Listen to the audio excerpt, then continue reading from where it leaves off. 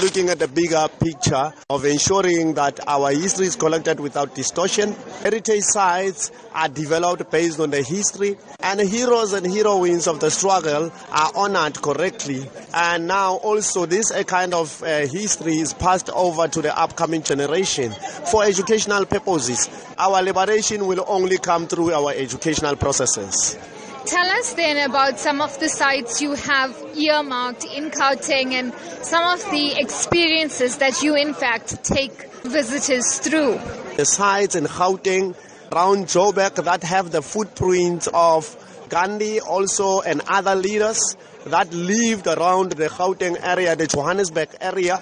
We also have the Constitutional Hill sites, and we have a lot of sites also in Tshwane that speaks to assassinations and executions like your gallows and like your flag plus that are very critical to the history of our people.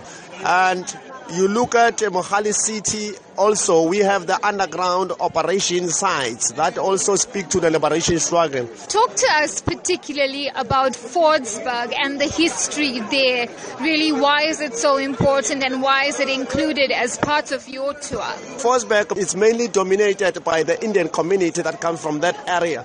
It tells you that there's a big role that was played there for South Africa to be what it is today. Now talk to us about your involvement here at Indaba. We represent Gauteng and representing also the history of the liberation struggle as I'm talking about Fordsburg and other areas. So here at Indaba, we believe strongly that we will have strategic partnerships, especially in heritage and tourism processes that needs to unfold.